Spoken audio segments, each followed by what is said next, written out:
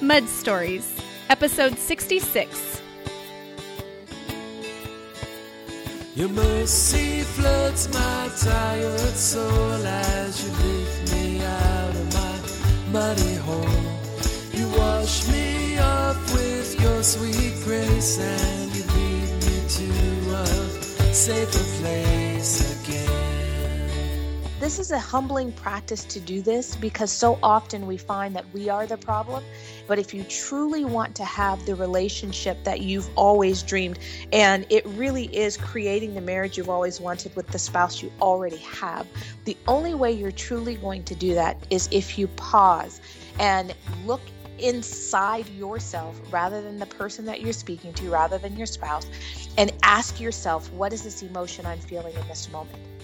And unpeel those layers until you get to the original one. And a lot of times we will find that when we unpeel and we get to that original emotion, it has nothing to do with the person we're in a conversation with at that moment. It's a prior hurt, it's prior baggage, and not having dealt with that, then it just keeps coming up. So when you pause and you literally sit there and just pray and say, what is this original emotion?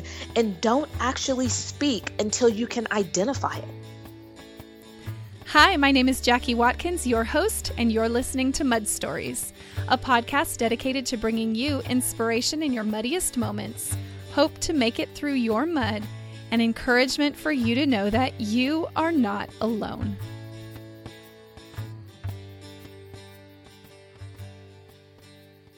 Hey friend, welcome to the Mud Stories podcast. I'm so super happy that you're here, and whatever it is that you're doing, I hope you're having a wonderful day, and happy November to you. This is the first week of November, and I'm so thrilled to be spending this time with you. Today I have a very engaging and dynamic episode about relationships, and more specifically about marriage, although I really think that what our guest is going to share with us can apply to any relationship. And, I know that we all have relationships that matter to us, whether it's marriage or friendship or our children or our friends and family. And so it's my hope that this episode is going to have some nuggets of wisdom, tips, and advice for you and your relationships. Today, I'm talking with Fawn Weaver, who is an entrepreneur, a real estate investor, a chief strategy and financial corporate officer, and most importantly, she is the proud and happy wife to Keith Weaver. She's also a blogger and an author of a New York Times best-selling book called The Happy Wives Club, and her latest book that she's just released entitled The Argument-Free Marriage: 28 Days to Celebrating the Marriage You've Always Wanted with a Spouse You Already Have. Now, I know that sounds like this is specific to marriage, but I promise it's going to apply to any relationship. But I have to tell you, when I received the copy from the publisher, I thought to myself, really? Argument-free marriage? Because I don't know about you, but I do not have an argument-free marriage. I have never had an argument-free marriage, and I think I'd be hard-pressed to find one of you who does as well. And so I was intrigued and excited to read what Fawn had to say, and I will tell you, after reading it, I was pleasantly surprised. And so I extended an invitation to her to join us here and to share not only some tips and strategies and insight and wisdom about having argument-free relationships, but also for her to share her personal mud story with us, because I think you're going to find that all of us have mud in life, and, we've all experienced adversity or suffering, something we've chosen or something that's been done to us. And, it is just remarkable, the resilience of the human spirit. And as I've promised each and every time, each and every episode, to bring you the real and rawness of the mud that we all face, and for us to see how God has transformed and used it for good in the lives of the people that I talk to here on this podcast. And my hope is, my great hope, is that you, no matter what you're facing today, that you will know that God can meet you too. And He is working even now all things for good in your life. And so it's my hope that you're greatly encouraged today and that your relationships will become stronger, more cohesive, more resilient, and more vulnerable and really more fulfilling as a result of hearing what Fawn has to share. And stay with me after the episode ends because I'm going to tell you some information about how you can win a copy of Fawn's book. And so without further delay, here is my conversation with Fawn Weaver. Enjoy. Hi, Fawn. Welcome to the Mud Stories podcast. I'm so glad you're here. So glad to be here. Well, thanks for saying yes. I think we both live in Southern California. And in fact, I first became acquainted with you through our mutual friend, Jennifer Smith. Jennifer and I went to church together. And she's the one who told me about you and your site and all the things that you had going on. And so thanks for being here today. Thank you for having me. Well, I would love it if you would just take a moment and introduce us to yourself and, where you live, what you do, what you love, and what's the latest thing happening in your life.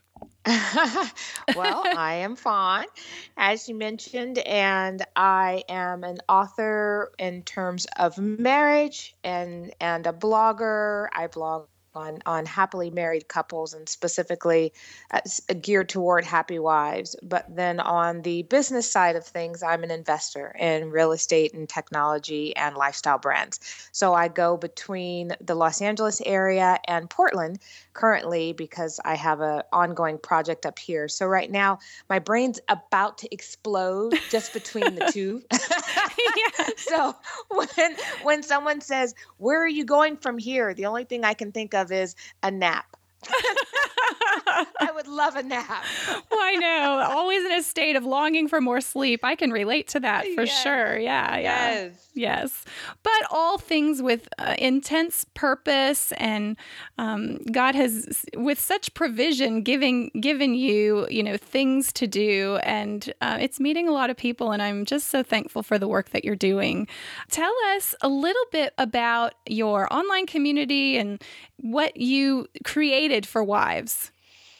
Sure. I have the Happy Wives Club. So it's happywivesclub.com, but also the community more so lives on Facebook in terms of engagement. So the website itself has a lot of content, but in terms of where the wives engage with each other and give each other ideas and thoughts and advice, it's on the Facebook page. And it's a community of close to 1 million women in about 110 countries around the world. And it's a beautiful community because you have women who have been happily married for 25, 35, 45 years that are willing to share their wisdom and their advice with those who are just married or 10 years in or going through a difficult time. And so what I love about the community is I don't look at myself as a leader, if you will, or an expert. I look at myself as a conduit of information. So I learn from those that have been doing it for much longer than me. I've been happily married 12 years, and I pass that information on to those who have been married less than I have. And it's been an amazing experience because I'm my own guinea pig. When a couple says, "We've been doing this for 20 years," I go to my husband and go, "Hey babe, can we try this?" And then I report back the results, and it's an amazing thing. Like a live experiment with Fawn. That sounds fascinating. Yeah. Love Total it. guinea pig, and I love it. Love it. Well, here on the Mud Stories podcast, we talk about muddy stories. And, there is hardly a person that I meet that doesn't have a story of adversity or suffering or some kind of trial in their life. And before we talk about marriage, which I'm totally excited to talk to you about because we all know marriage can be muddy for so many of us and so hard, I'd love it if you'd take us back and share maybe a time in your life or some experiences you had earlier in life that hardship and adversity were things that you faced and struggled through, and how really that has shaped you and molded you, what you've learned from it, and a little bit about how we can get up to speed to where it's brought you today. Absolutely. Well, my entire perspective of life now and the marriage that my husband and I have created, which is a really fantastic, amazing, loving, caring, honest, transparent, respectful relationship, it is really rooted in that I realized growing up, I went through a really rough period of time, and you know this, but for the listeners, I went through a period of time almost about 20 years ago where I attempted suicide not once but twice, and ended up having to go into a psychiatric ward, and they're trying to figure out what's wrong with me, and honestly, I couldn't tell them what was wrong with me, and it was nothing that was psychotic. I just did not have hope. Yeah. And coming out on the other side of that, and 10 years later and more than that, looking at it and looking back and saying, what was it? I mean, what was the trigger? And really, it was just, I had the wrong perspective. When I was looking at everything, I was focused on everything that I did not have. And I didn't spend any time focused on what I did have. I spent all of my time focused on what things people had done to me, rather than focusing on the things I could have done better in my own life. And so that shift in my life now, about now 18 years ago, I would say, about the shift happened. So just maybe a year or so after the suicide attempts, that shift in my life, and that constant communication with the Lord over, why did I see things the way that I see them, and how can I see them differently now? And that's carried through the last couple decades of my life. And you and I talked about this. When we talk about muddy stories and when we talk about muddy marriage, it's hard for me to be that person to represent a muddy marriage, because I've never had one, because I went through my muddy stuff before I got married, and I didn't carry it into my marriage with me. And that's so key, don't you think? I mean, for us to deal with our pain, because I'm guessing you didn't wake up one day and just decide, I think I want to die today. I'm going to try to commit suicide. I mean, I'm guessing there's a backstory of experiences that led you to a place where you had lost hope. You know, we don't just wake up one day in crisis. You know, and I'm guessing there's a lot of people listening who, you know, might not be a suicide attempt, but some kind of place that they ended up landing over time where there wasn't hope. And so what for you, just for those people, what was the process for you as you went through? I mean, what led up to you actually having the shift in perspective? Well, I did something that most people don't have the liberty of doing. And because most people are in the midst of their lives, listening to your show, I imagine mid-30s, late 30s, early 40s. I was just coming out of my teenage years. So baby 20s, right? Yeah, so 20 years old when this was going on.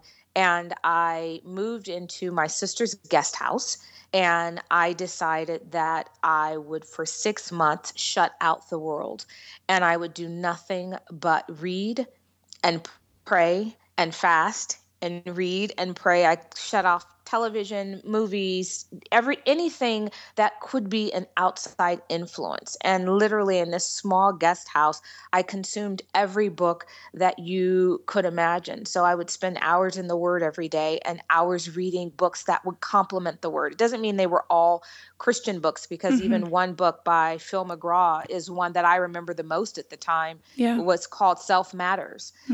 But I was reading devotional books and reading My Utmost for His Highest every day. That was my day. And so I'd begin that way for several hours. Then I would walk to work. I would work, and then I would walk back home, and I would continue devouring information. And it was that period of time, over that 6 months, that I allowed the Lord to just speak to me unfiltered. And when you cut off the world, it's a lot easier for Him to speak. And His voice is very, very, very clear when you allow Him to speak in a very still and quiet voice. He won't yell, He won't shout. And if you're moving quickly, He won't try to keep up with you. And so slowing my roll down completely to give Him that opportunity to speak into my life, what I'm sure He would have liked to for the 20 years prior to that, it changed everything. And so my life moving forward is completely different, and has been completely different, because I can always go back to that place of remembering how foolish was I to be looking at everything I did not have instead of everything that I do have. And I apply that to every aspect of my life, to work, to my marriage. If my husband does something that isn't perfect, it's how foolish am I to focus on the one thing he does that isn't amazing when he just did 10 things that are. Yeah. Do you think that your place of hope was a product of just normal adolescent how we go through that developmental time of being unsure of who we are and where we fit in the world and growing through those years? Or were there other outside events and traumas that predisposed you to a lack of hope? There weren't any traumas. So I think it is what a lot of, for me, and I was a preacher's kid, and a lot of preacher's kids kind of go through this period of real difficulty because there is a bit of a, unfortunately, within the church, there is a lot of, I don't know any other word for it than superficiality. Yes, ma'am. So there is this kind of picture perfect everything. And you have parents that are trying to live up to it. And then you have sisters and brothers trying to live up to it. And I was that black sheep that had no interest, none whatsoever. I was going to give it to you exactly the way it was, exactly the way I felt it in that moment. Yeah. And I was not going to be a part of the pretending. And as you can imagine, that didn't go over well. Yeah. I can see how this is going for sure. But you have to know, there's some other people I've interviewed over the course of, 60-something podcasts who have told me a similar story, because unfortunately, when we tend toward buying into a fundamental sort of perspective where rules are black and white and we have to perform for God, it leads to a lot of comparison and a lot of feeling less than. And I'm convinced that God wants us to really be soaked in a message that's full of grace that He's given us and grace that we really need to give each other. And so I'm glad you're sharing that part because I think a lot of people are going to be able to relate to that a lot. So, well, and it's grace and it's also freedom. Yeah. So His desire is for us to live in freedom, but we've literally almost every Christian I know lives in bondage, but that's a choice that we've made. That's not one that He's done. That's something that we've man-made. And so I have lived a life for the last, at this point, 19 years of freedom. And so I think that a part of my relationship with my husband and a part of my relationship with my family and the world in general comes from a place of being able to give grace to others because I give grace to myself. Oh, that is so big. Grace to yourself is so key because I don't think unless we can give grace to ourselves, we're really capable of giving it to anyone else. We're really harsh on ourselves. And in fact, it's been said that when we are judging others, we tend to judge others on the issues that we're most harsh with to ourselves. Yes. And well, you have two different things, those issues that we are most harsh with ourselves and also those issues that are not our issues. So meaning if you have a lot of people that are incredibly judgmental about one thing, because if they focus on that, they don't have to focus on their own sin. And so I have a rule that is my filter in life, and it is my filter over my mouth. And this is in the book, and I know you've read the book, which is NJLG, no judgment, love and grace. Every word that comes out of my mouth, every thought that I think, everything has to run through this filter of no judgment, love and grace. It's not my place to judge anyone. And what I've found, especially being around so many church leaders my entire life, is every leader that is judgmental of another person somehow, some way ends up falling into that very sin that they judged. I don't know why that is. I don't know how that is. I just know that it is. Yeah. And so exactly. I'm like, I don't know, but I do know I don't want to fall into that trap. So when someone comes to me with any kind of judgment, I'm like, no judgment, none. Right. I have none. Well, and it's very important for us to pay attention to what it is we're judging people about, because that could be a real big key to unlock those, dark areas in our own hearts that we really would be best to deal with now than later. Yes. Yeah. Yeah. Yeah. And also what I'm hearing you say is you had this, 6-month time and the years after that, you really did the work. I think a lot of people who are without hope or who are facing adversity, they just wish for some magic poof that they're just going to be set free out of nowhere. Like just on a dime or with the snap of a finger, change will happen to them without really being willing to dive in and do the deep heart work that's required for change to be the product. Oh yeah. Yeah. You have to be in a space where you allow God to literally break you open Yeah. in order to put you back together. And I was at a place where the pain of staying the same was too great. Yeah. Well, and so much thanks for the resources that you found. I'm sure I'm guessing there was community involved. I mean, often we don't heal alone, so I'm hopeful that you found community as you move forward. Yeah. It's interesting. For me, I did it alone, but I'm also an introvert by nature. So I heal alone. And we have to respect that we're all different. And an extrovert is going to need community around, is going to need that. For an introvert, and this is the case with a lot, and it definitely was the case with me, I would literally walk to the bookstore. I did a lot of walking because I found that when I was driving, I would tend to speed up a little bit in my thought process, and my thoughts would go all over the place because you have things coming at you.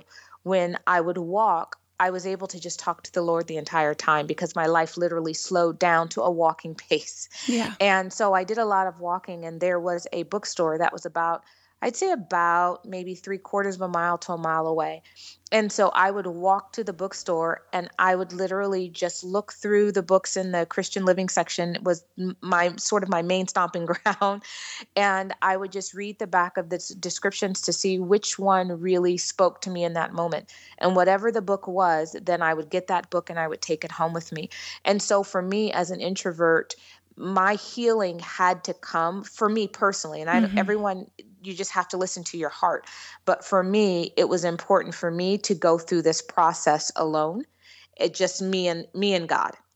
You and God and your community of books, because your authors were speaking into you, right? All of the authors were, and I mean, That's right. By the time it was all over, I had an entire bookshelf of probably, I want to say maybe 30, 40 books that I had read. So it was definitely a community of authors like Nancy DeMoss, Michelle McKinney. It was an amazing community of authors. I'm sure it was. Yes. Well, I am thankful you're here and sharing what you're sharing because you have written 2 books.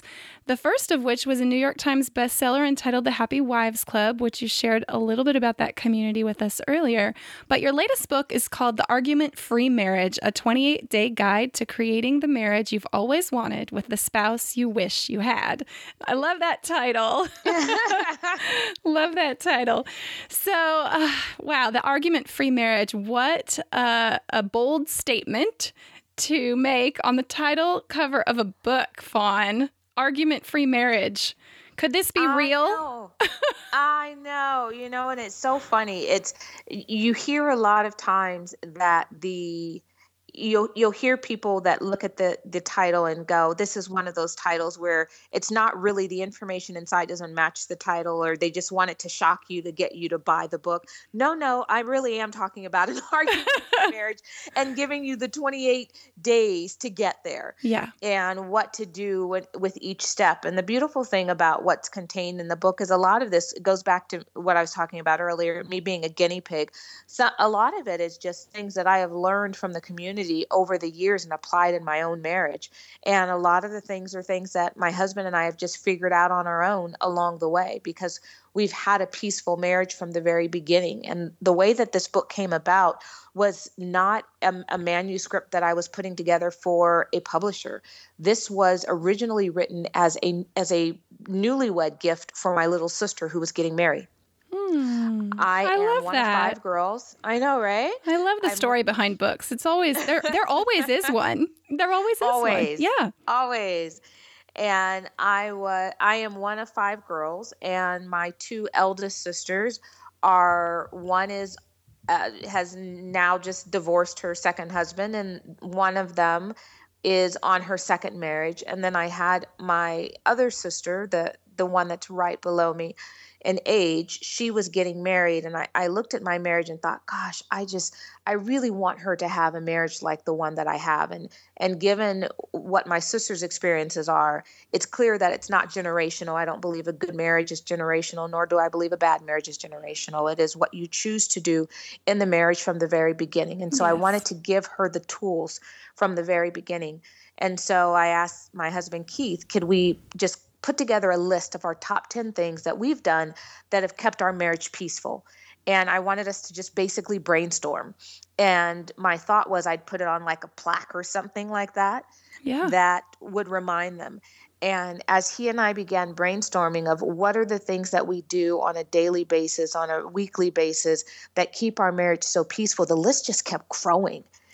And we looked at this and we're like, oh my, because we'd never thought about it. We just knew that we had an amazing marriage and we didn't fight and we didn't argue. And yet we were incredibly honest with one another and told each other exactly what we wanted from each other. And we got what we wanted from each other, but we didn't fight about it.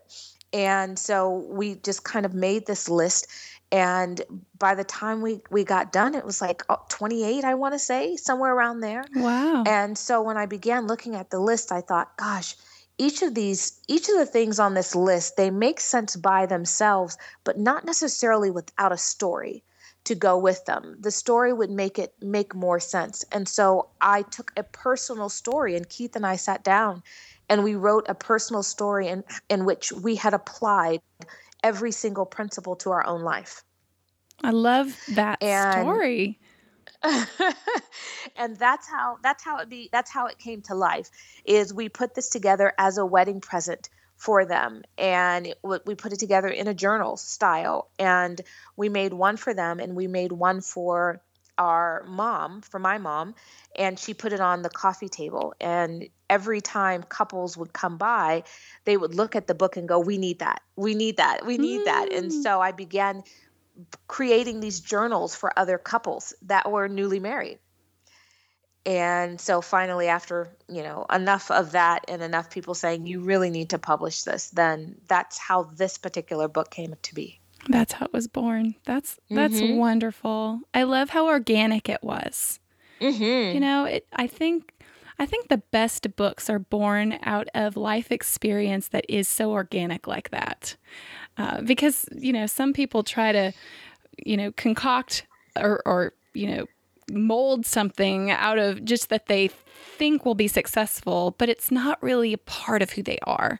Yeah. And I'll be honest, when I saw the title of this book, Fawn, I was thinking to myself, wow, let me just, I picked up the book and I'm like, well, we are just going to see about this argument-free plan she has. And yes. And actually, I listened to the audiobook version of your book. Oh, did you? I love audiobooks, and I'm in the car a lot driving the kids because I have a lot of kids, and I just kept pushing next track. And I found myself like, I got to re-listen to that track because I need to take notes because I was in the car and I couldn't take notes. And so then, of course, having a hard copy was really wonderful because it's a type of book where you really want to have the hard copy to underline and dog ear and all of those sorts of things.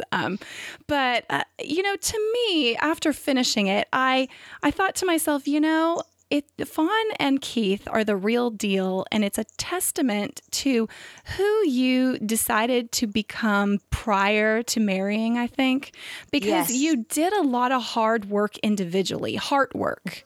Mm-hmm. And I think we attract who we are in a sense. And, it was really obvious to me as you described these argument-free tips, which we're going to get into. But it was obvious to me that you had a mutually respectful partnership where you could come to the table and really have real conversation and be able to manage it in a peaceful way. And it's a testament to the hard work that you've done, both of you.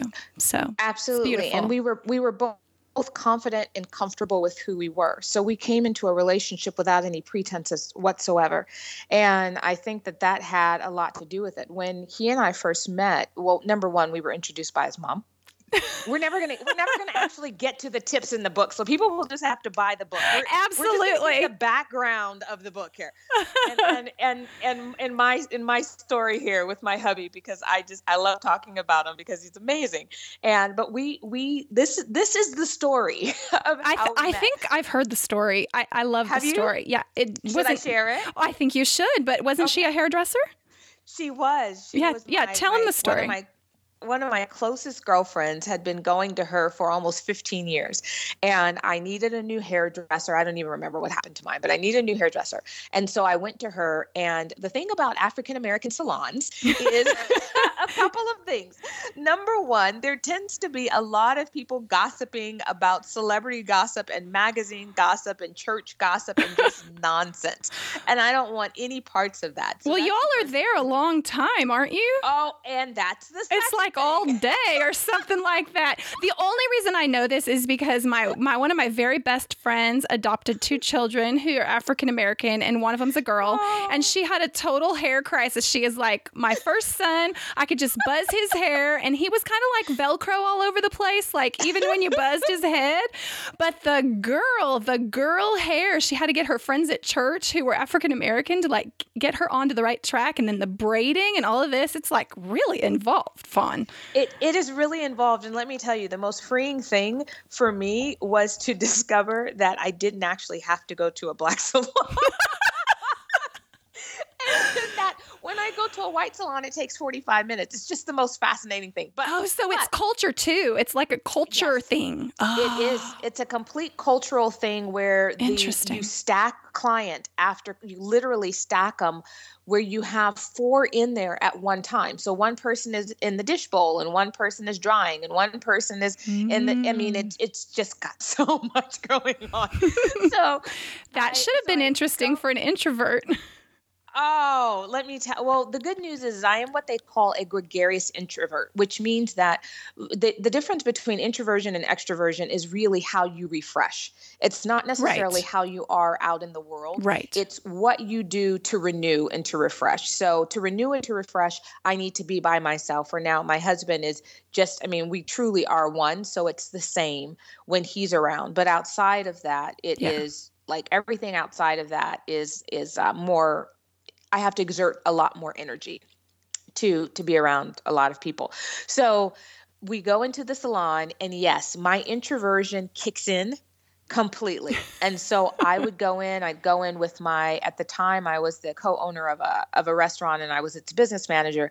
And so I would go in with payroll. I would go in with anything to keep me from having to talk to people. You stayed really busy. Oh, the whole time I'd be on my computer, I'd be on my phone, and I would literally only stop long enough to get my hair washed. And the rest of the time I would be doing something. And so there was one day after I'd been going for a little while, and I went in, and I was running late for my appointment. So I went in without anything. Oh my goodness gracious. And I had to have a conversation. And so the hairdresser who talks about her son all day, every day, it's her only child. He's the greatest gift from God. He is the second coming. I mean, it was just crazy how much proud she would mama talk about her son. Oh, proud mama. And so we were, she was washing my hair, and we started having a conversation. And she said, you know what's so interesting? At the time, I think I was 25, 26. And she said, to watch you run your business, I can't imagine what you're going to be like in your 40s. And so I'm laying there, and I still to this day don't know why I even opened up in this manner to someone who I don't really know. And I said, the interesting thing is to me, this is a pastime. What I really would love to be is a great mom and a great wife. Mm-hmm. And let me tell you, her world stopped. And I'm in the bowl, and she looks down at me while she's, washing my hair. And she says, you have to meet my son. Now, it's not what you want to hear when you're in a bowl and you can't run. You're like, I'm sure your son is nice and all, but exactly. Number one, I already know it's your only son, and who in the world wants to be set up by someone's mother? No one I can imagine. No one I can think of. Bad idea.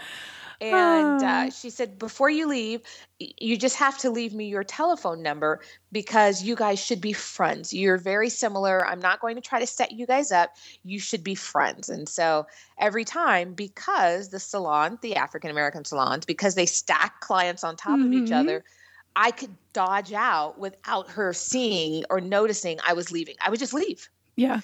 And so I did that. And every week I would come or every 2 weeks, and she'd say, don't leave without giving me your number. And I would just smile. And at the end, I would just dodge out. And, and this went on for some time. And I realized, and she just got more and more persistent. So I realized that either I was going to have to give her my telephone number for her son, or I was going to need to find a new hairdresser. And I had just found her. Right. And So we know we get attached to our hair people. very quickly, right? Yeah, yeah. And so I called my girlfriend and I said, please tell me about Odia's son. And she said, why? And I said, because she's trying to set me up with it. She said, her golden child? I said, yes. She said, she never tries to set anyone up with him. No one's good enough for him. I said, well, you've met the one who apparently is. So tell me about him. And she just began telling me about him and how the whole, 15 years that she'd been going there, that she'd see him come in. And even though he had this, powerful job, he'd come in and sweep the floors for his mom and make sure she was safe going to her car and all these amazing things that had everything to do with character. Mm-hmm. And once she shared that with me, I decided to give my number. But then she had to convince her son to call. And he had no interest whatsoever. Oh, that is hilarious. Yes. So she worked hard. We give her all credit. But that's how we came to be. And when he first called me, finally, I want to say it was maybe a month after I gave her my telephone number. When he finally called, I literally picked up the phone and the voice on the other end said, hello, may I speak to Fawn? And I just started laughing and I said, this has got to be the second coming. And we laughed so hard. He says, you've met my mother. Yes. Oh, that is so good. We started that way and we laughed for 3 hours on a call. And he's not a telephone person, but we sat there and we talked and we enjoyed our time together. And when we got to the end of the conversation, I said to him, if you wake up tomorrow morning, I know that you think that we've had this great conversation and we have this connection, but if you wake up tomorrow morning and you have no desire to call me, I want you to go with that feeling. And I want you to go with that feeling because I have prayed for the last however many years it was at that time, I think maybe 5 or 6, that I have prayed that if a person is not my husband, I do not want to waste time. I have plenty of things to do than to just go out to date just to date. If he's not my husband, then I have asked the Lord to close that door. So if you wake up tomorrow morning and you do not want to call me, it's an answer from God. Don't fight it. Wow. That was our first call. Nothing like just getting right to the heart of the matter, Fawn. Right to the matter. And so because we started a relationship very transparent, and we started knowing I don't want to waste time. Yeah. And that's how we began our relationship. And everything we've done from that point forward has been in that same vein of transparency and honesty.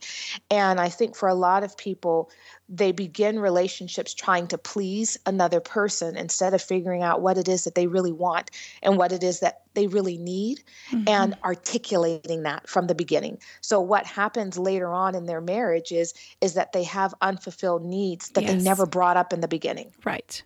And unmet expectations that lead to frustration, anger, and resentment. Yep. And no conversation goes well when you come to the table with that already in place. Exactly. Yeah. Well, I know conflict and disagreement isn't avoidable always, but it doesn't have to be arguing. Can you just give us, as we move toward concluding our time together, can you give us some idea? I know it's laid out in 28 days. It's very practical. It's something couples could read together. But practically, what is the definition of an argument versus a discussion, and a few of the ways that you and Keith have worked out how to stay calm, stay vulnerable, things like that. Can you touch on some of that for me as we Sure. maneuver through this? Because my desire is for people to prevent crisis in their marriages and to really, Absolutely. experience the kind of marriage that God really intends for us to enjoy. No, absolutely. And it's funny whenever people say, what's the difference between a discussion and an argument? You know the difference. You can feel the difference, argument. right? You can feel the Yeah. difference. The difference is the emotion. Yeah. That is there. When you and I are right now, we are having a discussion. There is no negative emotion Mhm. that rises. And we can feel when we're headed toward an argument, we can feel that negative emotion rising in our back and our neck, and everything starts Yep. to tense up. Yep. When you feel that, my friends, is when you're heading into an argument. That's right. And that is when it has crossed over from being a discussion. When you are having a discussion, it is about both sides being heard. And it's about both sides coming to a mutual agreement that benefits both sides. Mhm. When you are in an argument, you are so wanting to win your point, whatever that point is, and you're adamant that the other person has to be on to understand it the way that you understand it. And I have a friend of mine that said to me years ago, and I love this quote. She said, if the two of us are identical, then one of us is unnecessary. Mhm. And in marriage, so often you have people that want their spouses to be like them and to process information the way that they do and to communicate the way that they do. But then you would be marrying you. And why would you want that? There's no fun there. And so really the crux of an argument-free marriage truly is to stick with the original emotion. Mhm. So as you sort of alluded to just a moment ago, it's the vulnerability that remains in a conversation. When you accelerate from a discussion to an argument, at some point, vulnerability has been lost. Yes. When you remain in that place of vulnerability, that is when you are able to have a true conversation with your spouse. So for instance, if I were to say to you, think about the last time you had an argument with your spouse or any loved one for that matter, but the last time you had an argument with your spouse, what did you feel in that moment? And if you were to say, I was angry or I was mad or I was frustrated, that's not the original emotion. The original emotion always comes from a place of vulnerability. So that is, I was sad. I was disappointed. It is a completely different place that you're coming from when you decide to remain vulnerable and you're able to be honest with how you feel. And for a lot of people, they don't want to just say, you hurt me. They jump to saying whatever it is they need to say, and that comes from a place of anger. And it's not necessary. If you were to stay in that place of vulnerability, you could express exactly what you needed from your spouse, not only in that moment, but what you needed preceding that moment and what you need from them in order to get you back to a place of feeling whole again. Yeah. For a lot of people, there is a discomfort with remaining vulnerable. And so we go from being sad to mad and from hurt to frustrated and from disappointed to angry. And we move so quickly between these that we don't even recognize the shift. Right.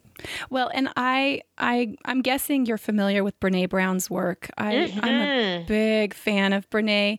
And one of her things that she says about vulnerability is that it really is our most accurate measure of courage, because it takes courage to show up and be willing to be seen and to have enough self-awareness to see that first emotion that's underneath the superficial ones that are just much easier to reflexively, lash out with. But to really see what's going on inside us takes practice, and it takes a willingness to feel pain and to sit in that anxiety and discomfort of a moment where emotions are running high and rising. I think she talks about in those times we tend to either move away from someone and shut down, or we tend to move against them, like we lash out at them or, displace ourselves from seeing the real emotion. And we just, call names or bring up things from the past, or really mean-spirited ways of people learn how to interact. But moving towards someone is really seeing that first emotion, like you said, and stopping that acceleration. Can you talk about, as we are tempted to accelerate and move forward with those emotions that aren't the real emotions, what are some tips that we can do in that moment when we're feeling those feelings, to put a pause on that accelerator, so to speak, as far as the timing of an argument or the pace of a discussion, how we want to proceed? I'm guessing there might be some people out there who have struggled with this even today. Oh, absolutely. The number one thing you can do is pause and don't say a word. Yeah. Because everything you say can and will be used against you. That's right. And you'll really regret hurting another. I think our intent isn't to hurt each other. Exactly. No, you pause. And this is a humbling practice to do this, because so often we find that we are the problem. And so that's a part of why so many of us don't want to do this. But if you truly want to have the relationship that you've always dreamed, and it really is creating the marriage you've always wanted with the spouse you already have, the only way you're truly going to do that is if you pause and look inside yourself rather than the person that you're speaking to, rather than your spouse, and ask yourself, what is this emotion I'm feeling in this moment? Right. And unpeel those layers until you get to the original one. And a lot of times we will find that when we unpeel and we get to that original emotion, it has nothing to do with the person we're in a conversation with at that moment. It's what we bring to the table. It's what we're bringing to the table. It's a prior hurt, it's prior baggage, and not having dealt with that, then it just coming up. And then you wonder why your spouse doesn't get it, because for you, it's evergreen. It's living on, and it's ever new every single day. And it just keeps coming up in all these different conversations and different parts of life. And your spouse is like, what is the deal? Yeah, right. And so when you pause, and you literally sit there and just pray and say, what is this? What is this original emotion? And don't actually speak until you can identify it. Mm-hmm. And then once you identify what that emotion is, then speak from that place. So good. So good. I think what you said about being predisposed to bringing our own issues to the table that we don't even realize we have, the pausing helps us take the time required to dive deep enough to do the work of seeing it. And you can't reflexively do that in the moment. Just nothing good is going to come of diving headstrong into an emotionally filled conflict. You know? Yeah.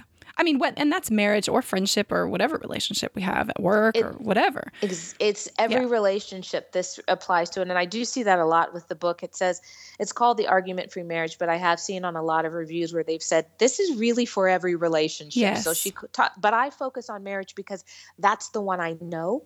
Mm-hmm. That's the one that I can honestly say from day one has been argument free. I can't say that about every relationship in my life throughout the years, but that is the one that has really truly been that way for me. And it's the one relationship that I have maintained vulnerability from the very beginning.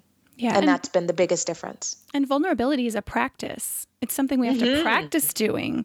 We have to make a decision to be vulnerable. And I think the fear is, if I put myself out there and risk, is that person going to hurt me back? And I think it's important in marriage to really believe that we are for one another, to come with a predisposed idea that we're on each other's side. I think if we can shift our perspective, it goes back to the very beginning of our conversation where you were talking about focusing on what we do have instead of what we wish we could have or what we don't have. Because there's a lot of things in our relationships, even if we're feeling discouraged about our marriage or how our interactions are going, there's always something to be thankful for if we choose to focus on it. Absolutely. I know you talk about that. In closing, will you just share with us a little bit about how having a cue as a couple can help and maybe the daily habit concept that you learned? Absolutely. So the two things, one, having a cue, having something between you and your spouse. A lot of times when we are out in public, a lot of times we will say things, do things, will respond in such a way to our spouse that it bothers them or it embarrasses them or it hurts them, and it's not our intention. And we all do it. Yeah. And having a cue that is between the two of you. So for instance, for my husband and I, if we're sitting down or even if we're standing up, he'll just squeeze my hand, 2 quick squeezes. And I will know that whatever I just said or whatever I just did, that I need to change course. That for whatever reason, it's not something that he's appreciating. And I do the exact same thing with him. And a lot of times, again, it goes back to, it may have nothing to do with our spouse whatsoever. It could have something to do with something else that happened 30 years ago. Right. But just being brought up in a specific way in a specific time. So having a cue that is between you and your spouse that you can like kind of shut things down very quickly when you are in public so that it doesn't cause you harm for when you're in private. Right. So that is having that mutual cue. I loved that. The daily ritual it's something that I learned when I did my first book. And I traveled around the world and I went to 12 countries and 6 continents and really wanted to find the common denominators among the happily married couples that had been happily married for 25 years or more. So they'd gone through every struggle in life. They'd had children, gone through everything that you're going to go through, you're typically going to go through in a 25-year period of time. And they came out on the other side stronger, happier, more loving. I wanted to know what were those common denominators. And one of the things that amazed me as I went from country to country, continent to continent, is none of these people knew each other, completely different backgrounds, many different religions, just different upbringings, different socioeconomic backgrounds, but they all had a daily ritual, something that they did every single day together. So a couple in South Africa, every morning, husband goes downstairs, gets 2 cups of coffee. The wife opens up the windows in their bedroom, and they get back in the bed before sunrise, and they watch all the city lights in Cape Town come on together. And that's what they call their morning board meeting. They talk about everything that they have scheduled that day, if they have meetings, if they're not getting together for dinner because a meeting is going to run late. But they also use that as a time to discuss anything that was unsaid the day before. Yeah. And so you have this period of time, whether it's 20 minutes, 30 minutes, 45 minutes, where you're able to connect. And that connection daily builds trust and makes sure that nothing goes left unsaid. There are no molehills turning into mountains. Everything stays a molehill.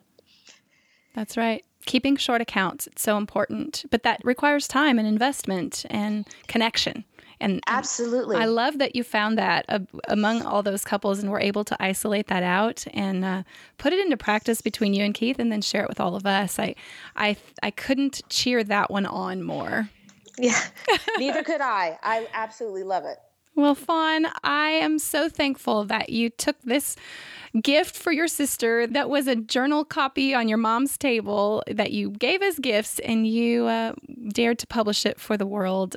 I'm just cheering you on for what it's going to do in the hearts and lives of people, and planning to give a copy of your book away to some fun listeners. So you guys will have to hang in there and hear how to get a copy of that or win a copy. But Fawn, thank you so much for taking the time to just tell me your story. I just feel so blessed to have heard parts and bits of your life and how God has moved and worked and prepared you for what you're doing and how you're serving so many. And are there any resources beyond your book that you have really found to be so helpful for anybody listening? And then share with us where they can all find you and connect with you online. Sure. So I will start with the latter question. You can find me at All Things Happy Wives Club. So any social network that you're on, /Happy Wives Club. Okay. Or the site is happywivesclub.com. The resources, it really just depends on what a couple is going through. If sex is your issue, if there's a challenge there, I highly recommend Dr. Kevin Lehman's Sheet Music. Highly, highly, highly recommend that. If the issue is money, I highly recommend Dave Ramsey's Total Money Makeover. And if you need to dive in a little bit more than even what my book does in terms of vulnerability, then I would refer to Brené Brown's The Power of Vulnerability. Yeah. And I have to say, I'm reading her Rising Strong, which is her latest one. And if the part, it just struck me being so similar to what you and Keith are implementing, how she talks about isolating that emotion, getting curious about our emotion, and even writing down the stories that we make up in our own mind so we can, talk about them and shatter the lies that we tell ourselves. And so I love that you are recommending that too. So good. Well, Fawn, thank you again. I'm so thankful for you, and I hope you have an amazing day. Oh, thank you. You too. Okay, bye-bye. Bye.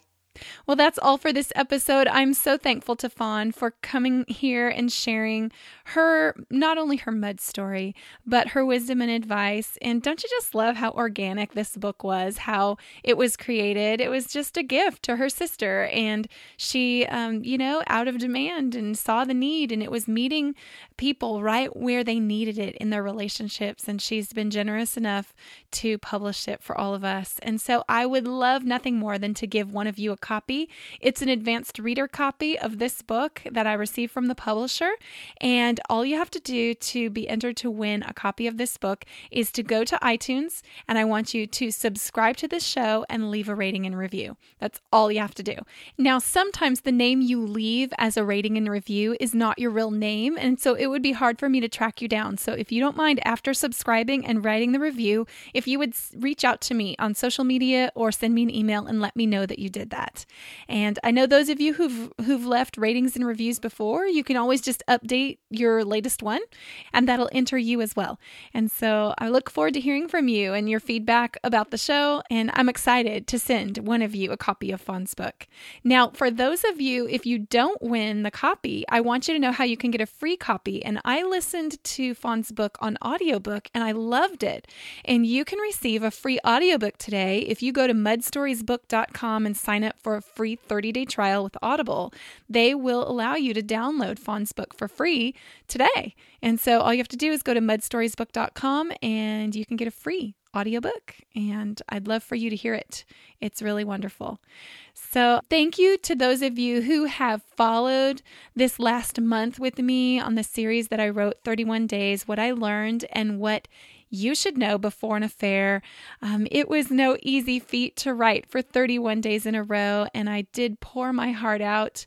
I promised to be real and authentic and honest and hold nothing back, and I think I did that, and I'm so thankful to those of you who followed along. If you missed that series, you can read it on my blog by going to JackieWatkins.com/Before an Affair, and all the posts are listed right there.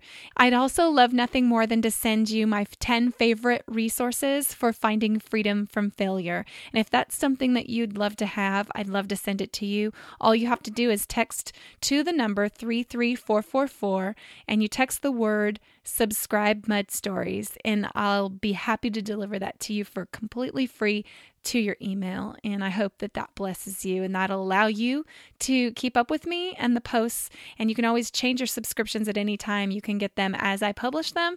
You can get a weekly summary of what I've put out each week, or you can just sign up to receive my periodic personal newsletter, which are just notes from me. And I look forward to staying in touch with you.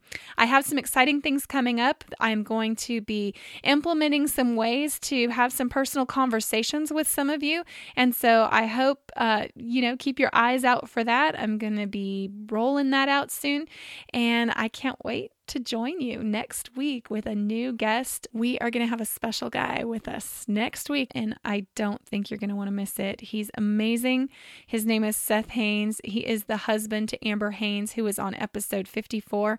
So if you want to prepare to hear Seth, maybe if you missed episode 54, you can go back and listen to Amber's interview all about shame.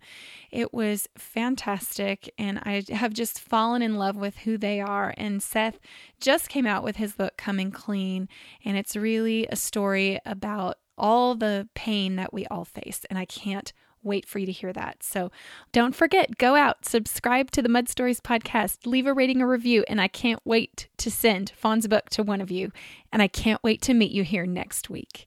And so today, no matter what it is you're facing, no matter where you've been or what lies ahead, may you find a grateful song to sing. Have a beautiful day.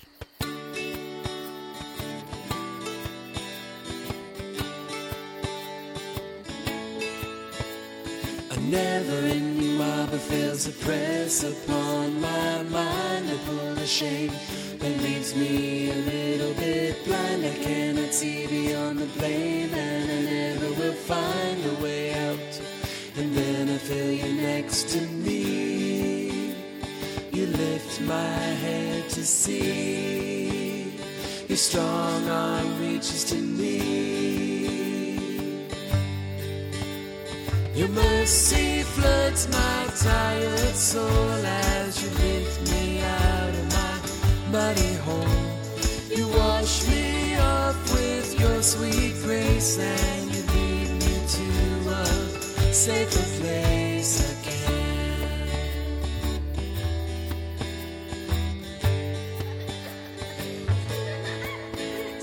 A never-ending marble fails to press upon my mind.